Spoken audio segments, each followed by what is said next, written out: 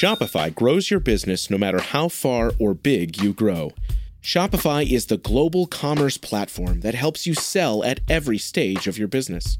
Whether you're selling your fans' next favorite shirt or an exclusive piece of podcast merch, Shopify helps you sell everywhere. Shopify powers 10% of all e-commerce in the U.S. Allbirds, Rothy's, Brooklinen, and millions of other entrepreneurs of every size across 175 countries. Plus, Shopify's award-winning help is there to support your success every step of the way.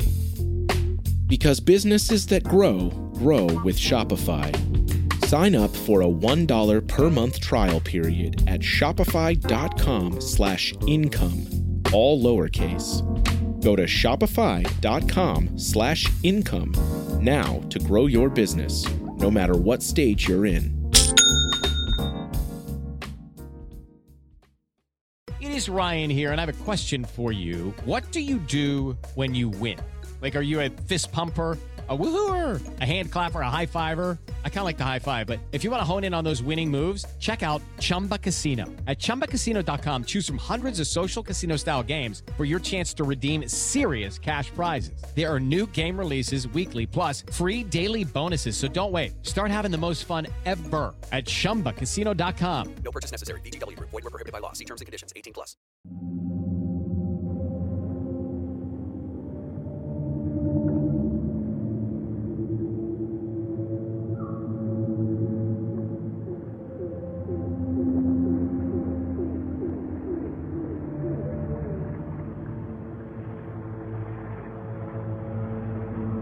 Hello, everyone, and welcome to Next Best Series, part of the Next Best Picture podcast on nextbestpicture.com, where we chat about television, not so much film.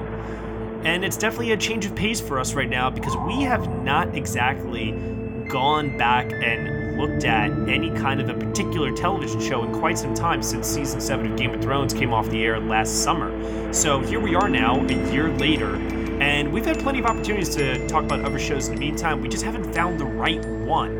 And the right one kind of presented itself to us in a unique format, only 8 episodes as a mini-series, and we figured instead of doing a weekly segment where we talk about each individual episode, we're going to give you 2 episode breakdowns of HBO's new miniseries, Sharp Objects. So today we're going to be discussing the first 4 episodes, and then at some point when the series ends, we will be returning with the final 4 episodes and our overall thoughts on how the miniseries went. Joining me for this breakdown of the first 4 episodes, I have Michael Schwartz. What happened to Princess Gazelle? I'm sorry, I don't have anything like witty to say in response to that. I'm just like taken aback that you said that because that's really fucked up. Oh gosh. And joining us also is the returning Ryan C. Showers, everybody. Hi, everyone. Oh, Ryan, it's really, really great to have you on. How are you, sir? I am doing really wonderful. For the record, Michael, that's called Disenchanted. Ooh. The reason why we say this is because Amy Adams is the one who's leading HBO's show right now at the moment. It's based on a novel by Gillian Flynn. Many people will know her from Gone Girl, which she wrote for the screen, directed by David Fincher in 2014. The story of Sharp Objects, I'm going to read a little synopsis here so people know what we're talking about. It is based on the debut novel of the same name by writer Gillian Flynn. The 8-episode series Sharp Objects stars Amy Adams in her first major role on the small screen as reporter Camille Preaker, who returns to her small hometown to investigate mysterious and unsolved crimes. 2 girls are missing, one of whom was found dead and presumed murdered. As she searches for clues, Camille reunites with her estranged family. Overbearing mother Adora, stepfather Alan, half-sister Emma, which rekindles traumatic childhood memories, including the death of her younger sister. Piercing together a psychological puzzle from her past, Camille begins to identify with the young victims a bit too closely. For the record, everyone, spoilers will be talked about in this episode. So, first 4 episodes in right now. Let's hear the first impressions, and then we'll go into some more detail. Why don't we start off with you, Ryan? So I have not found a single fault with this so far. I've understood this show's every beat, and I find it fascinating. I think the editing is some of the best editing I've ever seen, film, television, whatever. I think, Jean-Marc Vallée, he just keeps hitting home run after home run. And I think this is practice makes perfect. And this is the best thing that he's ever done so far. I don't think this tops American Hustle or Arrival for Amy Adams, but it's certainly among her best work. And I think this show is going to be a force to be reckoned with. And especially as we get closer to the conclusion, I think what will benefit this show is everyone going back and watching it from the beginning after we know where we're going. Well, yeah, I can understand that because of the spliced images within the editing that you're speaking of. There's a lot of that throughout the first 4 episodes that are either, well, for those of us who have not read the novel, unlike Ryan, flashbacks, flash forwards, I don't know, dream sequences, it's very up in the air so far. So definitely very, very excited to see where it goes from here, because it definitely is a slow burn of a show, that's for sure. Michael, how about you? What are your initial thoughts so far in the first 4 episodes? Ryan and I tend to agree on entertainment a lot. We tend to have similar interests, like the same actors and actresses, and this was a show I was really highly anticipating. In fact, it was actually my idea to do an episode like this, because I thought this was going to be some great HBO series. And I have to say, I cannot remember the last time I've been so disappointed by a show. I think this is just as dull as television can get, which is so ironic for a show called Sharp Objects. The performances are like stiffer than Tennessee Williams' dinner theater. It is cliche after cliche of like murder mystery trope. And just nothing about the show is clicking for me. We're halfway through. Maybe there's going to be some huge turnaround in episodes 5 through 8. But I am just not feeling the show at all. Okay, now, Ryan, before you retort, I'll give my 2 cents here, because I actually share sentiments of both of you. I definitely recognize that this is a slow burn show. I recognize that we are halfway through and that there are 4 more episodes left. I am still waiting for the hammer to drop with this show. I thought it would have happened by at least episode 3, because traditionally you have your first episode that introduces the character, introduces the setting, introduces the story, and so on and so forth. Second episode, typically speaking, it's usually a continuation of the first episode. It's not really as exciting. There's no real major development. It's usually about introducing side supporting characters and kind of fleshing things out maybe a little bit more. So I expected the second episode to be a little bit of a dip. Third episode was where I was thinking to myself, okay, things are going to start picking up now. Things are going to start picking up. I don't even know what that means exactly for a show such as this. But to Ryan's points that he said, I was admiring the craft a lot. I was admiring the editing. I really, really, really am into the performances so far. The cryptic nature of the writing is starting to get on my nerves a little bit, because now, like I said, when we get to episode 4, and now I'm in a mode of, all right, I really, really want to know what this is building up to at this point, because God help me, to Michael's point, it is starting to become dull. And Ryan, I know that you're probably gonna say that this is leading to something, and man, if that payoff is not worth it, I might have to side fully with Michael in the end. Craft, performances, or not. I'm confident that whenever the payoff comes, you both will at least from the payoff on. So there's more beyond whatever reveal they're building up to, is what you're saying. Yeah, there is a big yes. Gillian Flynn described this as she wrote the murder mystery around a character study. And so maybe that's a problem that should be addressed in terms of Michael's saying, or one of you who just said that it brings out every murder mystery trope in the book. Sure. And we haven't really gone into Camille's the depth of her character yet. We're starting to, especially in this past episode with Chris Messina in the woods, we're slowly getting there. And, but once we get deeper into it, it's going to be really intense. And then once the big payoff comes, it's going to gel like anything you would ever imagine. Well, let me ask you this question. Is it typical? Because I'm expecting, and I don't, you know what? I'll tell you what. I don't want you to reveal it to me, okay? No, I'm not. Okay. But is it, like, okay, so we see that she's an alcoholic. We see that she is definitely repressing a lot of emotions and feelings from her past, for sure. We also see that she has hurt herself on a number of occasions in dealing with those memories as well. And there's not just one thing. You know, obviously the story starts off with the death of her sister, but as the episodes have progressed, we see that there's more trauma that she's experienced in her life than just that. And I do have a couple of questions because there are some things that are a little unclear to me that hopefully you can clear up. Okay. But I really just hope that this isn't just some sort of a reveal of she was sexually assaulted, she had all these really terrible things happen to her, and, you know, this is really awful, and her performance kind of, like, becomes manic and really hysterical, and, you know, Amy Adams really, like, goes for broke in the loony bin of crazy, you know, kind of acting style, you know what I mean? Or something like that. No. Okay, all right, good.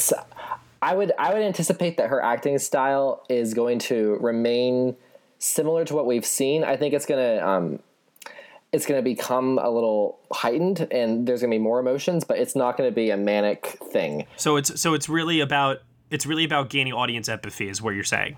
Right, and these things that happened to her in her past that have been slowly revealed, slowly hinted at, they culminate to tie in with the reveal of the murder mystery, and it's very powerful and it's very exciting, actually. And I'm really surprised, knowing what I know about the book and the story, I'm really surprised that more people haven't put it together, because to me it is so obvious where we're going. Well, obviously you read the book. But no, I mean, like, even if I hadn't read the book, I would know where we're going. But just like for perspective, I don't know okay? about that. I'm sorry, that may sound patronizing. I didn't mean it to. I don't know if you could say that since you've read the book. Well, yeah, I was going to say, Michael, I mean, maybe you don't care. I don't know. But, like, do you have an idea of where this is heading? You know, I had this thought in my head the other day that I'm not even going to really express here on the podcast, because maybe it could be the actual twist. Oh, yeah, right. So I don't want to, like, risk, like, that's like someone. me saying that I've probably have said the ending to Game of Thrones at least 17 times in my life. I just don't know it. Yeah. So I'm not even going to go there. No, but aside from that one silly thought, I don't have any idea where this is going. And that could be a good thing. I will say the end of episode 4 did get me intrigued. Good. So that's something. I will admit to that as well. I did feel that it opened up a door into another avenue, like another path towards her psyche that, you know, definitely you could see that in the performance and the way that it is written and how Jean-Marc Vallée directs Amy Adams. So can I just say, okay, so think about Gone Girl, not to make an obvious comparison, okay, but think about the way that, like, the first half of that movie is very generic and very, very typical. Sure. And very, yeah, I get that. And then how we get the twist about Amy being alive, and then, you know, the twist with Neil Patrick Harris, and then her coming back to him, and so forth and so forth. See, I'm waiting for the show to get to that point, is basically where I'm at right now. Yeah, but even the first 40 minutes of Gone Girl I thought were interesting. That could be because of David Fincher's direction, the intriguing aspect of, you know, the mystery itself. I will say, for the record, there is something to be said for watching a 2.5 hour movie in one sitting and being wrapped up in that mystery versus sitting down for 50 minutes and then having to take a 6-day break in between. Yes. And I could see how that would cause maybe a bit of a disconnect with people, whereas, like me, for instance, I watched the first episode the night it premiered, and then I made the decision I was going to binge watch the next 3 episodes right before we did this show. And watching all 3 of those episodes in such a short period of time like that, I definitely think has helped me a little bit more. Whereas I feel like if I was watching this week by week, I would be maybe even more frustrated than I am now.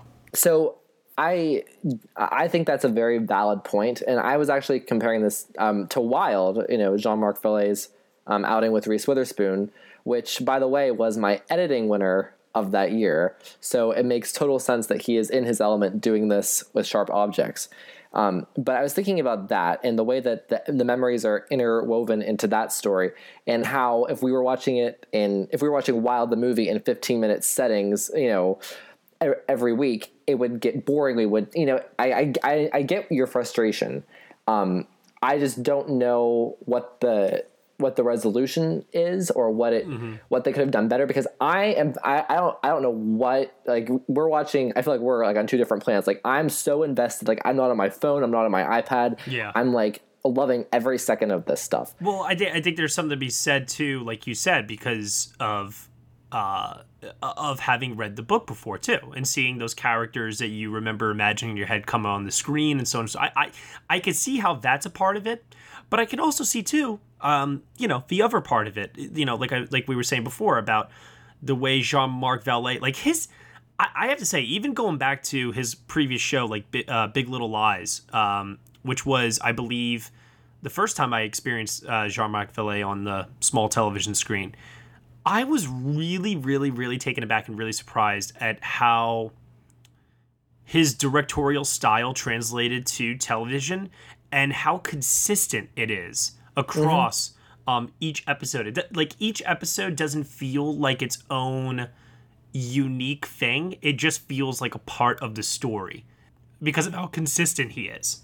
Are you saying that about Big Little Lies or Sharp Objects, or both? I'm saying that about both. I think that translates over to Sharp Objects. Each time I've watched an episode of Sharp Objects, I actually, and maybe this is because I have binged it, I can't tell you point blank, oh, episode 4 was the episode where this happened, or episode 3, that was the episode that was known for this, quote unquote. To me, it all feels like one story just being played out over different parts.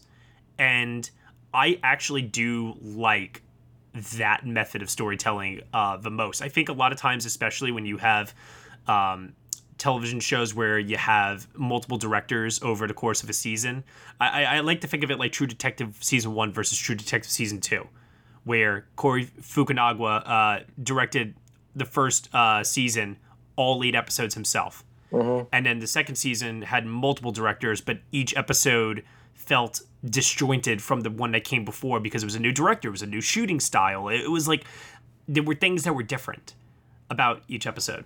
I think that Sharp Objects is more uniform in the sense that you're talking about than Big Little Lies was, or True Detective. I think it's the most uniform, it's like each time we do another miniseries, and I'm talking True Detective Season 1, to be clear. Each time they do it, it seems like HBO is just learning how to do it better, and technically, storytelling wise, maintaining the same tone and rhythm. I think Sharp Objects is completely uniform, and as you said, that's one of the best strengths about it. I feel like I'm watching a big movie, and I think in retrospect, when the show ends, and if some of us choose to go back and watch it again, I think it will crystallize more. Michael, let me ask you this question. Even if they do stick the landing and everything does make sense, when it's over, and it actually ends awesomely, could you see yourself going back and rewatching it? I usually don't even go back to watch things that I really like. Mm-hmm. So okay, maybe I would think about it differently in my mind, but I can't see myself committing another 4 hours to what we've seen already. Sure. All right. Well, so who knows? Maybe the last 4 hours, maybe. Because I know that for me, I don't go back and rewatch series either. Miniseries I'm referring to. I typically tend to go back and rewatch the episode that had the cool set piece or big reveal of the dramatic moment or something that made me remember that particular episode of that miniseries. So far from me, Sharp Objects hasn't given me that scene yet. Unless if, Ryan, you want to put forth a contender or two to say, what about, what about this scene or what about this moment and so on and so forth? Because I don't think Sharp Objects has had that defining moment yet. I think the one thing that everybody remembers the most about the show so far is the end of the first episode when you realize that she has all the scars all over her body. So can we talk about the scars for a minute? Sure. Okay. Hey everyone, sorry to interrupt, but this is the preview of our full podcast for our review of the first 4 episodes of HBO's Sharp Objects. In order to get the full episode, you would have to go to our Patreon page, where for $1 minimum a month, you can subscribe on there and get this along with some other exclusive podcast content. Be sure to subscribe to the Next Best Picture podcast on iTunes, SoundCloud, Google Play, Stitcher, TuneIn, Player FM, and also on CastBox. As always, I am Matt Neglia, and you can find me on social media at Next Best Picture. Thank you so much for listening, and we shall see you all next time.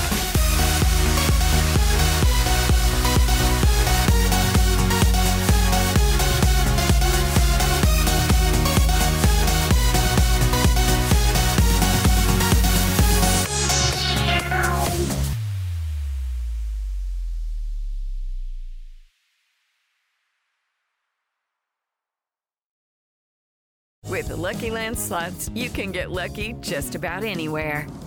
This is your captain speaking. We've got clear runway and the weather's fine, but we're just going to circle up here a while and get lucky. No, nothing like that. It's just these cash prizes add up quick. So I suggest you sit back, keep your tray table upright, and start getting lucky. Play for free at LuckyLandSlots.com. Are you feeling lucky? No purchase necessary. Void where prohibited by law. 18+ terms and conditions apply. See website for details.